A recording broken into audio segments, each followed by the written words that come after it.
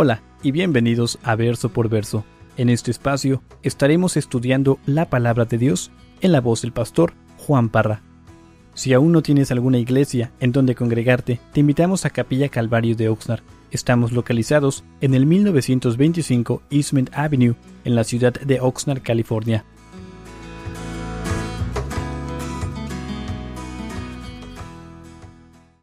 ¿Están todos ahí? Salmo 22. Hermanos, el Salmo 22 es el primero que vamos a estar viendo, obviamente, de una trilogía. Y son unos salmos hermosos. Y entonces me encanta porque el Salmo 22, el pastor Morgan lo titula El Salvador. El Salmo 23 lo titula El Pastor. Y el Salmo 24, que estaremos viendo en 3 semanas, Dios mediante, lo titula El Soberano. Y entonces tenemos estos salmos que nos hablan de la persona de Jesús. Otro predicador usó símbolos tradicionales de la fe cristiana y el Salmo 22 le pone el nombre de la cruz. El Salmo 23 le dice el cayado y el Salmo 24 lo titula la corona. Entonces, estos salmos, repito, son salmos bien conocidos por los hermanos, la iglesia, y entonces nos vamos a meter en esta noche en el Salmo 22 y me encanta porque vamos a ver, si lo puedo decir de esta manera, vamos a ver el sentir de Jesús, sus emociones, lo que Él sintió cuando Él colgó de la cruz por ti y por mí. Entonces, el Salmo 22 muestra a nuestro Señor Jesucristo como el buen pastor. Entonces quiero que me acompañes, yo sé que te dije que te fueras al Salmo 22, pero quiero que todos leamos estas escrituras. El Evangelio de Juan, capítulo 10.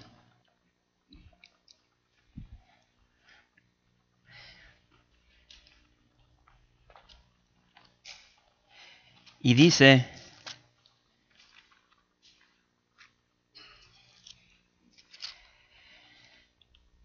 Jesús, yo soy el buen pastor. El buen pastor su vida da por las ovejas. En el Salmo 23, ahí vamos a ver a Jesús como el gran pastor. Adelantito del Evangelio de Juan se encuentra Hebreos. Hebreos capítulo 13, verso 20 y 21 dice de la siguiente manera: Y el Dios de paz, que resucitó de los muertos a nuestro Señor Jesucristo, el gran pastor de las ovejas, por la sangre del pacto eterno, os haga aptos en toda obra buena para que hagáis su voluntad, haciendo Él en vosotros lo que es agradable delante de Él por Jesucristo, al cual sea la gloria por los siglos de los siglos. Amén. Y finalmente el Salmo 24 nos va a pintar a Jesús como el príncipe de los pastores. Primera de Pedro 5:4 dice: y cuando aparezca el príncipe de los pastores, vosotros recibiréis la corona incorruptible de gloria. Entonces, Cristo murió por nosotros, el pasado. Cristo vive por nosotros en el presente. Y Cristo vendrá por nosotros en el futuro. Y entonces, ahorita al entrar y al leer el Salmo 22, si quieres regresar ahí, déjame decirte de que aquí vamos a ver una foto bien exacta de lo que es la crucifixión. Y lo que tenemos que entender es de que el Salmo 22 fue escrito 1000 años antes de Jesús. Y se nos va a describir cómo va a morir en una cruz. Y deja que eso resuene dentro de tu mente. El Salmo 22 fue escrito 1000 años antes de Jesús. Y quiero que veas, ahorita como vamos a estar leyendo verso por verso, quiero que veas el detalle de cómo se cumple este salmo en la persona de Jesús. Y no solamente eso, sino que la crucifixión fue cientos de años antes. O sea, el Salmo 22 fue escrito cientos de años antes de que los persas inventaran lo que fue la crucifixión, y obviamente los romanos la perfeccionaron, pero cientos de años antes de que existiera lo que es el ser crucificado, lo vemos aquí en la palabra de Dios. Entonces, con eso en mente, dice Salmo 22, verso 1. ¿Listos?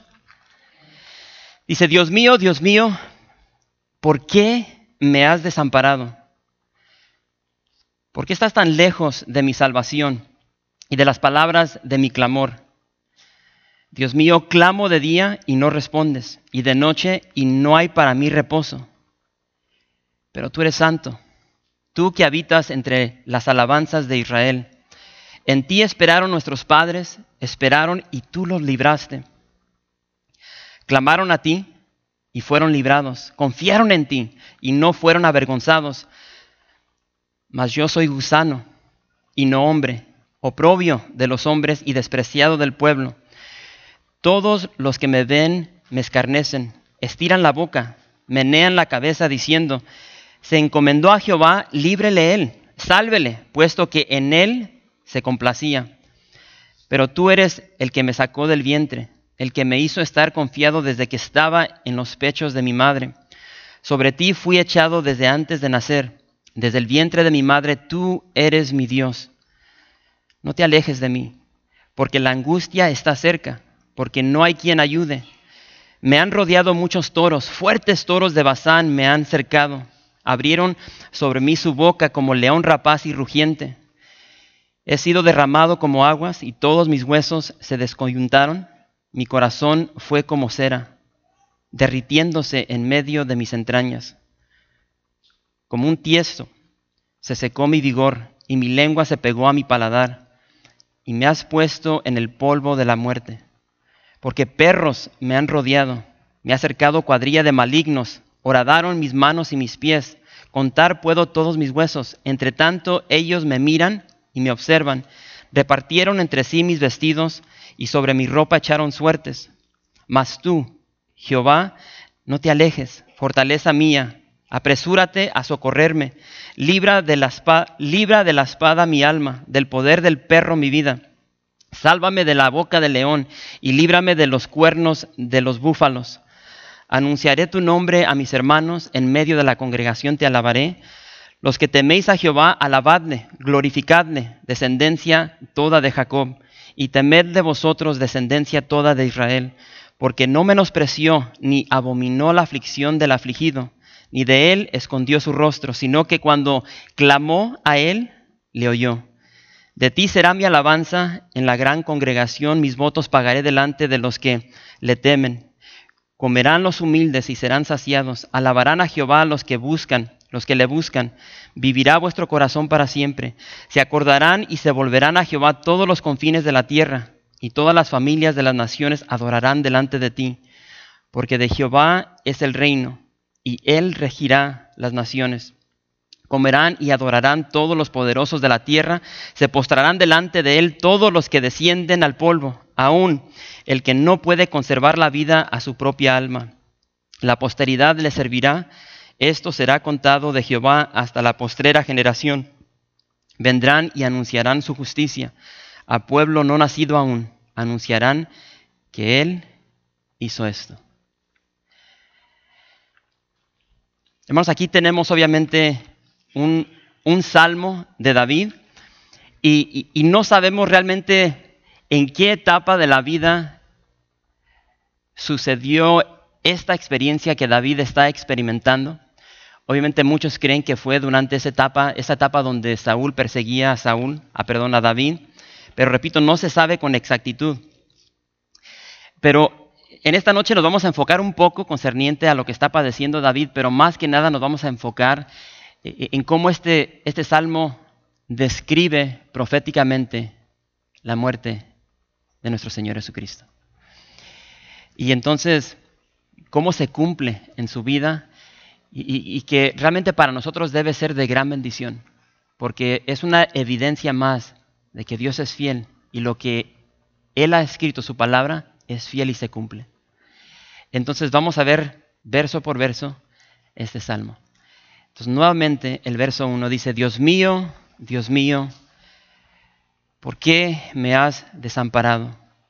¿Por qué estás tan lejos de mi salvación y de las palabras de mi clamor? Dios mío, clamo de día y no respondes, y de noche y no hay para mí reposo. Hermanos, estas palabras expresan un tremendo dolor, un dolor de separación, de alejamiento de Dios. Y yo no sé si tú te has encontrado en una situación donde por cuestión de lo que estás padeciendo, lo que estás viviendo, sientes como que Dios está muy lejano de ti. Te sientes solo, te sientes obviamente sin poder para poder cambiar la circunstancia. Parece que tu oración no es escuchada, que no pasa del techo. Y entonces algo estaba sucediendo en la vida de David que lo hace sentirse de esta manera, desamparado, o sea, sin la presencia de Dios. Y vemos de que hay un constante clamor, dice, de día y de noche, y no hay respuesta. Y dice que de noche no hay reposo para él. Y a veces cuando padecemos una circunstancia difícil, aún en la noche no podemos descansar. ¿Por qué? Porque estamos como las lechuzas despiertas sin poder dormir. Y nos agotamos aún más. Y entonces quiero que veas cómo se asimila esta porción del Salmo 22 a lo que Jesús vivió. Entonces acompáñame a Mateo capítulo 27.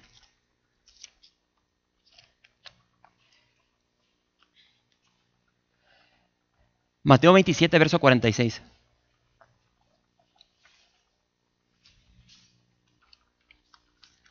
¿Están ahí? Y dice Mateo 27, verso 46. Cerca de la hora novena, Jesús clamó a gran voz diciendo, Elí, Elí, lama sabactani, esto es, Dios mío, ¿por qué me has desamparado? Entonces trata por un momento de visualizar en tu mente la persona de Jesús, su cuerpo desfigurado. Trata de ver a Jesús sobre la cruz tratando de respirar. No sé si te has encontrado en una situación donde ya no puedes respirar y te esfuerzas por inhalar. Y es sobre esta cruz que Él pronuncia estas palabras. Y es una pregunta a la cual muchas personas se han hecho la pregunta, ¿cómo es posible que Dios haya desamparado a su Hijo? Y Jesús pregunta, ¿por qué me has desamparado? Y lo que tenemos que entender, familia, es de que por ese instante Dios el Padre tuvo que voltear su rostro de la persona de Jesús. Y Dios el Padre hizo esto por amor a ti y a mí. Segunda de Corintios, capítulo 5.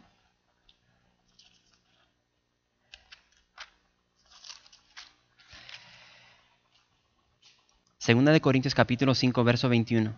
Y veamos juntos lo que dice esta porción. Dice, al que no conoció pecado, está hablando de Jesús, por nosotros lo hizo pecado.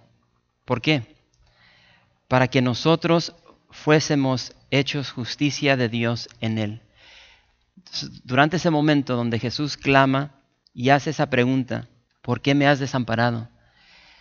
Porque Jesús está pagando el precio de tu pecado y el precio de mi pecado. Isaías 59:2.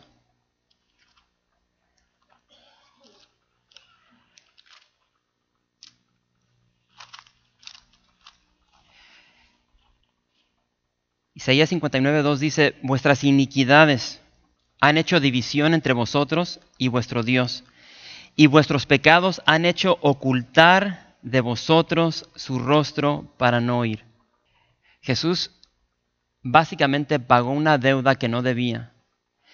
Y esa deuda era la tuya y la mía, que tú y yo jamás podríamos pagar. Isaías 53, verso 5 dice, pero Él, si regresas, 6 capítulos, Isaías 53, 5 dice, pero Él fue traspasado por nuestras rebeliones y aplastado por nuestros pecados. Fue golpeado para que nosotros estuviéramos en paz. Fue azotado para que pudiéramos ser sanados. Recuerden que la paga del pecado es muerte. Entonces Jesús sobre esa cruz muere tu muerte y la mía para que tú y yo fuésemos la justicia de Dios. Es decir, para que Dios el Padre, al vernos a nosotros, nos viera como si jamás hubiésemos pecado. ¿Por qué? Porque toda la maldad del pecado cayó sobre los hombros de Jesús. Y entonces porque Dios es santo y no puede estar delante de él pecado, ese es el motivo por el cual Dios volteó su rostro. Y lo vemos en el verso 3, regresando al Salmo 22. Dice, pero tú eres santo, tú que habitas entre las alabanzas de Israel, en ti esperaron nuestros padres, esperaron y tú los libraste. Clamaron a ti y fueron librados, confiaron en ti y no fueron avergonzados. Entonces, repito, en el historial de David, algo está padeciendo David donde él está clamando a Dios. Es su única esperanza. Y en medio de ese sufrimiento, de ese dolor, se recuerda a David de la fidelidad de Dios. Esa fidelidad que demostró, que derramó sobre sus antepasados, sus padres, y entonces él empieza a clamar. Y dice que así como sus antepasados esperaron en Dios, así como clamaron a Él y confiaron y fueron librados, David está haciendo lo mismo. Y es lo mismo que vemos en la persona de Jesús sobre ese madero. Y ahí en el verso 6 dice, mas yo soy ¿qué? Mas yo soy gusano y no hombre, oprobio de los hombres y despreciado del pueblo. Todos los que me ven me escarnecen, estiran la boca, menean la cabeza diciendo, se encomendó a Jehová, líbrele él, sálvele, puesto que en él se complacía. Y entonces, por un momento, entiende de que el rey del universo, el creador, tu creador, el rey de gloria, desciende sobre esta tierra, toma forma de hombre, toma piel para caminar entre el ser humano, para ser despreciado, insultado, escarnecido. Pablo dice lo siguiente, haya pues en vosotros este sentir que hubo también en Cristo Jesús, el cual siendo en forma de Dios no estimó el ser igual a Dios como cosa que aferrarse, sino que se despojó a sí mismo. Esto es lo que Dios hizo por ti y por mí. Y tú puedes leer a través de todos los evangelios y nunca verás a Jesús hundirse en autocompasión. Jamás. No sé si has notado eso.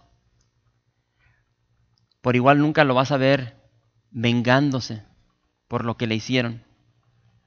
Y dice que Jesús, porque aquí estamos viendo del punto de vista de Jesús, dice que se sentía como un gusano, sin valor, indefenso, absolutamente despreciado por aquellos a quien él creó. Isaías 53 dice el verso 3, despreciado y desechado entre los hombres, varón de dolores, experimentado en quebranto, y como que escondimos de él el rostro. Fue menospreciado y no lo estimamos. Y entonces quiero que veas cómo el Salmo 22 se cumple en Mateo 27. Mateo 27, verso 39.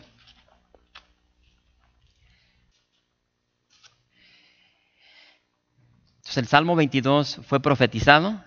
El cumplimiento lo tenemos en Mateo 27, verso 39. Dice, y los que pasaban le injuriaban, meneando la cabeza y diciendo, tú que derribas el templo y en 3 días lo reedificas, sálvate a ti mismo.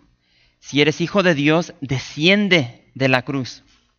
De esta manera también los principales sacerdotes, escarneciéndoles, con los escribas y los fariseos y los ancianos decían, a otro salvó, a sí mismo no se puede salvar.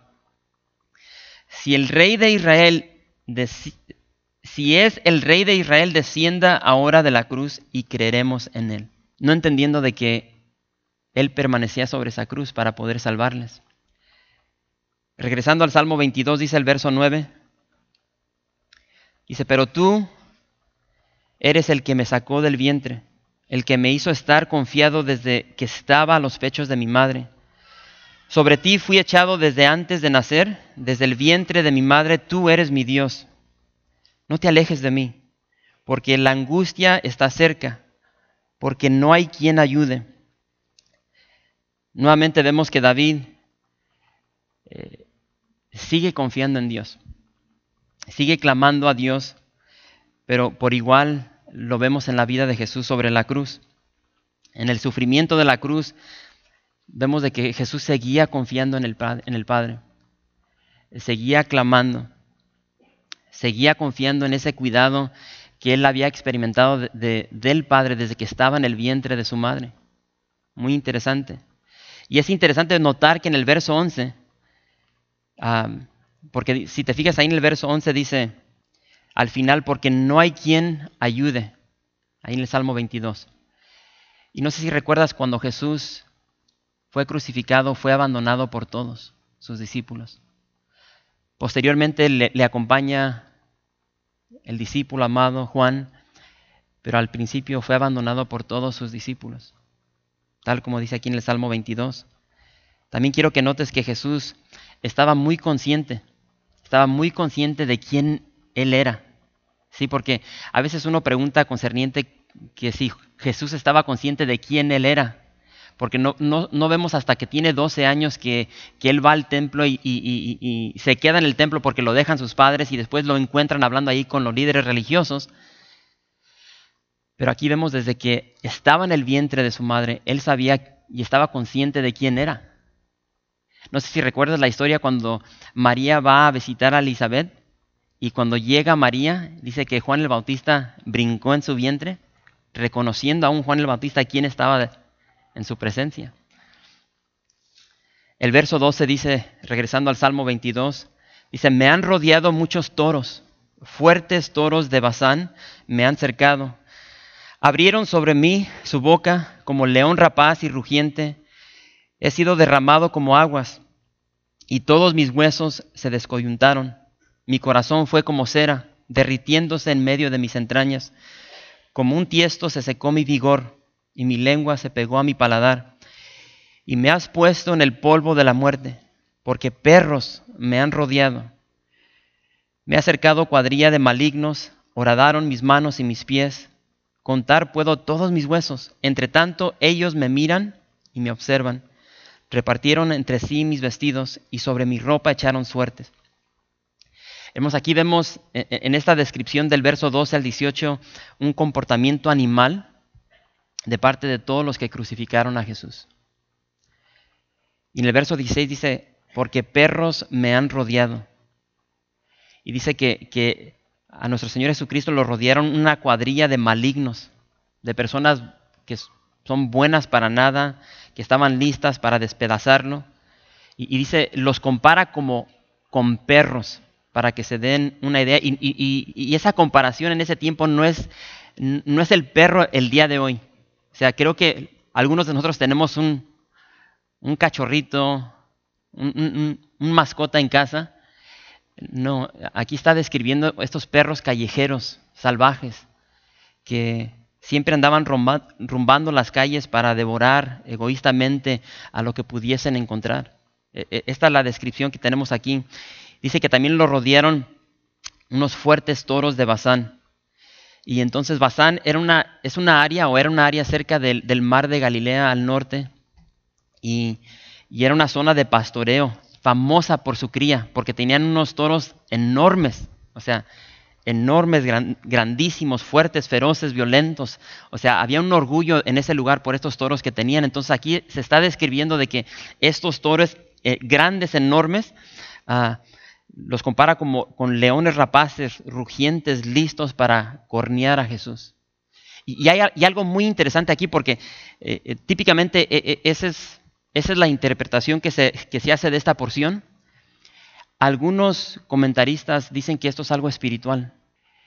Y dicen que estos toros de Basán, si tú regresas al Antiguo Testamento donde se menciona Basán, te vas a dar cuenta de que Basán tenía 60 ciudades. Eran ciudades fortificadas. Y entonces estas ciudades eran habitadas por gigantes. Vamos a leer una escritura, nomás para que no piensen que me los estoy cabuleando. Deuteronomio capítulo 3.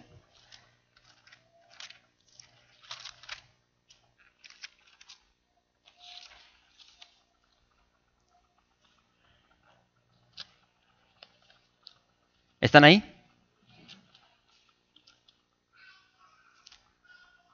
Deuteronomio capítulo 3, vamos a comenzar con el verso 3. Y dice, y Jehová nuestro Dios, bueno, vamos a esperar porque hay unas hojitas por ahí.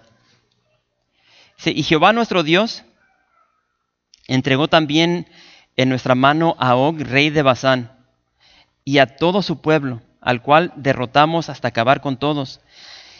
Y tomamos entonces todas sus ciudades. No quedó ciudad que no les tomásemos. 60 ciudades, toda la tierra de Argob, del reino de Og en Basán. Todas estas eran ciudades fortificadas.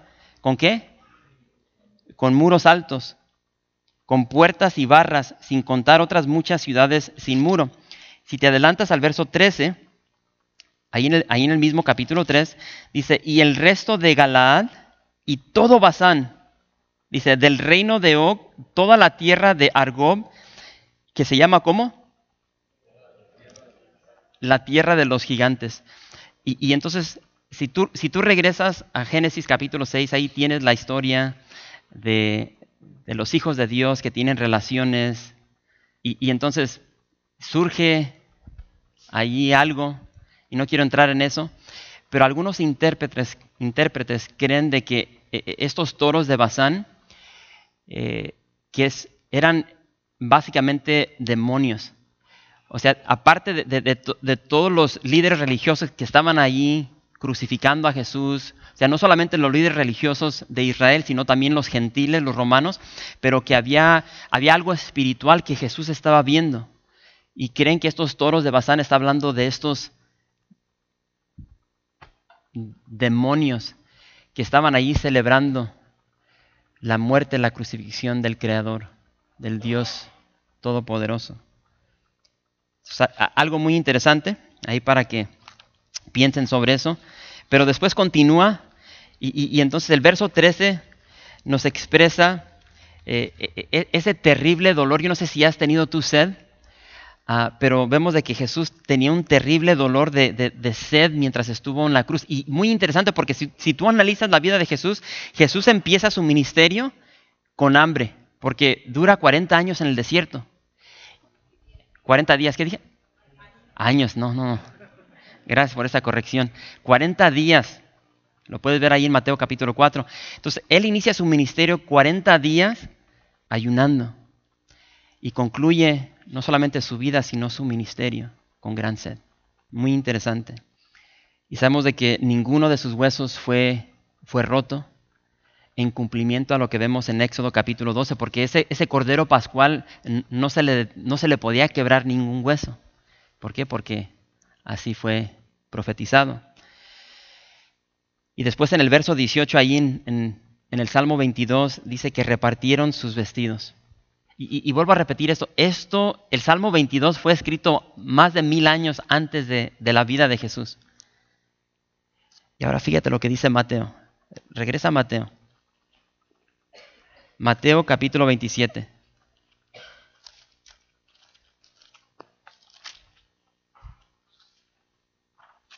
Mateo 27, verso 35. Dice, cuando le hubieron crucificado, repartieron entre sí sus vestidos, echando suertes. Para que se cumpliese lo dicho por el profeta, partieron entre sí mis vestidos y sobre mi ropa echaron suertes. Y algo bien interesante, tú puedes ir el día de hoy, y siempre que vamos a Israel hacemos esta parada. Por decirlo así, el nivel de la ciudad está aquí. Y cuando llegas al muro de los lamentos, empiezas a descender. Y no sé cuántos metros desciendes. Y entonces llegas a una porción donde ya estás al nivel de la calle de Jerusalén en el tiempo de Jesús. Y es tan glorioso porque, o sea, cuando tú vas y haces un viaje así, entiendes ya la palabra de Dios de una manera muy distinta. Muchos dicen que la ves de color, que la ves en forma de 3D, pero ya bajas y entonces ya estás caminando sobre la calle donde caminó Jesús. Y entonces llegas a una porción allí en la fortaleza Antonia y llegas al piso donde tuvieron a Jesús. Y hasta el día de hoy, allí marcado en el piso, está ese juego que jugaron los soldados romanos cuando están echando suertes por la ropa de Jesús. Hasta el día de hoy. Increíble. Verso 19. Dice, mas tú, Jehová, no te alejes. Fortaleza mía, apresúrate a socorrerme. Libra de la espada mi alma, del poder del perro mi vida. Sálvame de la boca del león y líbrame de los cuernos de los búfalos. Y quiero que notes, y tal vez lo puedes hacer en casa, pero cuando regreses a casa, lee nuevamente este salmo y te vas a dar cuenta de que en ninguna porción del salmo vas a encontrar una confesión de pecado. Jesús no se tuvo que arrepentir de pecado. Él jamás pecó, Él fue perfecto. Y por igual no vas a ver maldiciones lanzadas a sus enemigos que lo estaban crucificando. Al contrario, ¿qué es lo que dice de la cruz? Padre, perdónalos porque no saben lo que hacen. Solo vemos un relato aquí en el Salmo 22 de un hombre justo que es crucificado. En su gran dolor vemos de que tanto David como el hijo de David, como Jesús, sigue clamando por esa cercanía de parte de Dios, sigue clamando por socorro, por salvación. Y algo muy interesante porque ¿cuántos de aquí tienen la Reina Valera 1960? ¿La mayoría? Creo que todos la tienen porque es la que yo leo. Entonces, si te fijas ahí en la Reina Valera 60, al final del verso 21, el verso 21 dice, sálvame de la boca del león y líbrame de los cuernos de los búfalos. Entonces, si tú te vas al original, en el hebreo, se le agrega, me has respondido, que no se encuentra en la versión Valera 60. Si tú tienes la Biblia de las Américas, la versión de las Américas dice de la siguiente manera. Dice, respóndeme, pero después te dice en paréntesis, o mejor dicho, me has respondido. Si tienes la versión de Raúl, la nueva versión internacional, ahí dice, me respondiste desde. Entonces, desde este momento, desde el verso 21 en adelante hasta que concluya el Salmo 22, bien interesante porque ya no vas a ver palabras de dolor de parte de David. Esas palabras de dolor de parte de David se van a tornar a palabras de alabanza. Entonces, la respuesta que vimos, o más bien la pregunta que vimos en el verso 1, cuando dice David, Dios mío, ¿por qué me has desamparado? Se va a contestar en los siguientes versos. Y dice el verso 22, y por cuestión del tiempo vamos a darle rápido, y dice el verso 22, anunciaré tu nombre a mis hermanos, en medio de la congregación te alabaré. Entonces aquí trata de entender, David está escribiendo. Entonces cualquiera que haya sido esa circunstancia, esa dificultad, esa prueba, esa tormenta en la cual estaba pasando David ha sido librado. Dice, anunciaré tu nombre a mis hermanos. Ya ha regresado a Jerusalén. Dice, en medio de la congregación te alabaré, ya está en el templo. Dice, los que teméis a Jehová, alabadle, glorificadle, descendencia toda de Jacob, y temedle vosotros, descendencia toda de Israel. Porque no menospreció ni abominó la aflicción del afligido, ni de él escondió su rostro, sino que cuando clamó a él, le oyó. Dice, de ti será mi alabanza en la gran congregación, mis votos pagaré delante de los que le temen. Ya empieza a hablar de comer, dice en el verso 26, comerán los humildes y serán saciados, alabarán a Jehová los que le buscan, vivirá vuestro corazón para siempre. Se acordarán y se volverán a Jehová todos los confines de la tierra, y todas las familias de las naciones adorarán delante de ti, porque de Jehová es el reino, y él regirá las naciones. Comerán y adorarán todos los poderosos de la tierra, se postrarán delante de él todos los que descienden al polvo, aún el que no puede conservar la vida a su propia alma. La posteridad le servirá, esto será contado de Jehová hasta la postrera generación. Vendrán y anunciarán su justicia. A pueblo no nacido aún, anunciarán que él hizo esto. Entonces lo que tenemos aquí, esto es bien sencillo. Obviamente lo que sucedió con David tiene un cumplimiento futuro en la persona de Jesús. Y entonces Dios siempre estuvo cercano, listo para responder, para salvar. Y entonces como ya vimos, Jesús tuvo que morir. ¿Para qué? Para el perdón de nuestros pecados.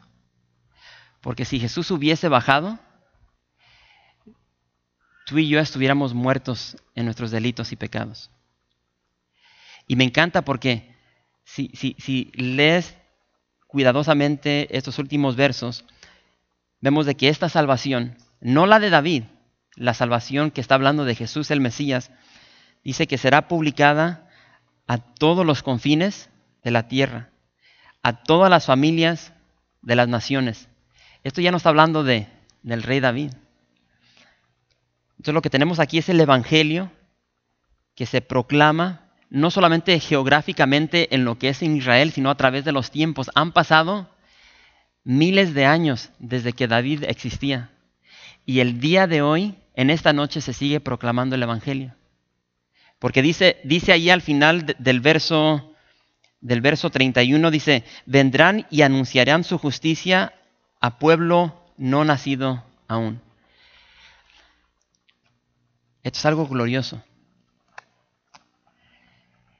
Y quiero concluir con un verso. Y vamos a hacerlo rapidito. Si quiere pasar el grupo. Isaías capítulo 1.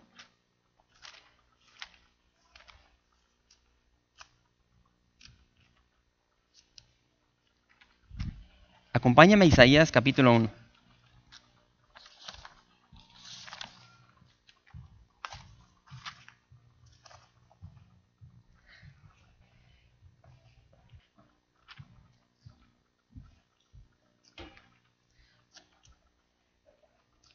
¿Están ahí? Y entonces antes, por cuestión de tiempo, voy a compartir esto. Y terminando esto, van a pasar los sugieres y van a repartir los elementos. Y entonces, en cuanto tú tengas los elementos, tú puedes participar solito. Si estás ahí con tu familia, con tu esposa, con tu esposo, con tus hijos, lo puedes hacer como familia. Cuando empieza a tocar el grupo, ya pueden hacer eso. Isaías dice lo siguiente, verso 18. Dice, venid luego. ¿Quién da esta invitación? Dice Jehová, y estemos a cuenta. Dice, si vuestros pecados fueren como la grana, como la nieve serán emblanquecidos. Si fueren rojos, ¿como el qué?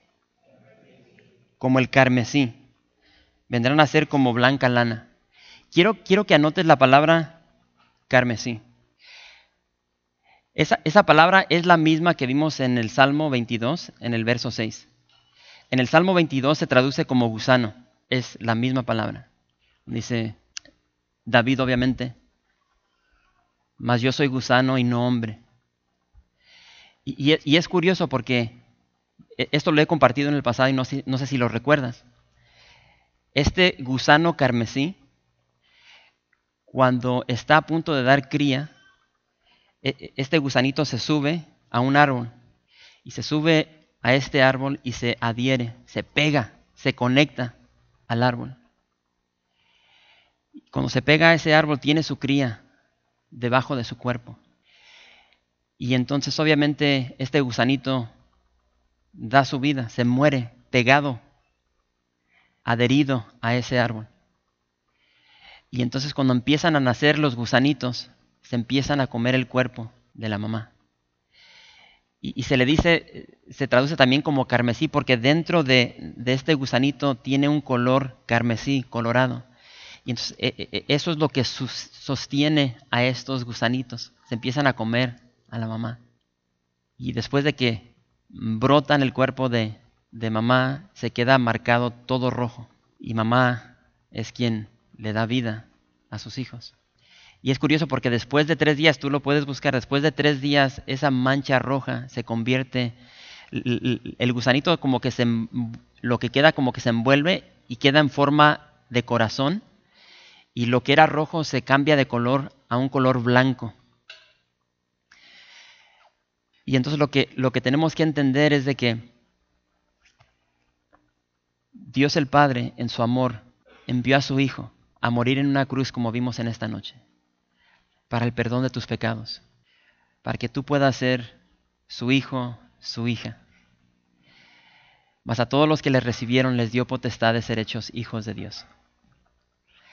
Entonces queremos recordar, queremos celebrar ese gran amor de parte de nuestro Padre Celestial, que lo dio todo para que tú y yo pudiésemos ser la justicia de Dios. Gracias por visitar calvariooxnard.org. En este sitio web podrás encontrar información fresca cada semana, como los servicios previamente grabados, los cuales están disponibles para ti para que los puedas escuchar en cualquier momento. Estamos seguros que este material será de gran edificación espiritual para tu vida y para tu familia. La visión de Capilla Calvario de Oxnard es ser como Jesús, aprendiendo y viviendo la palabra de Dios.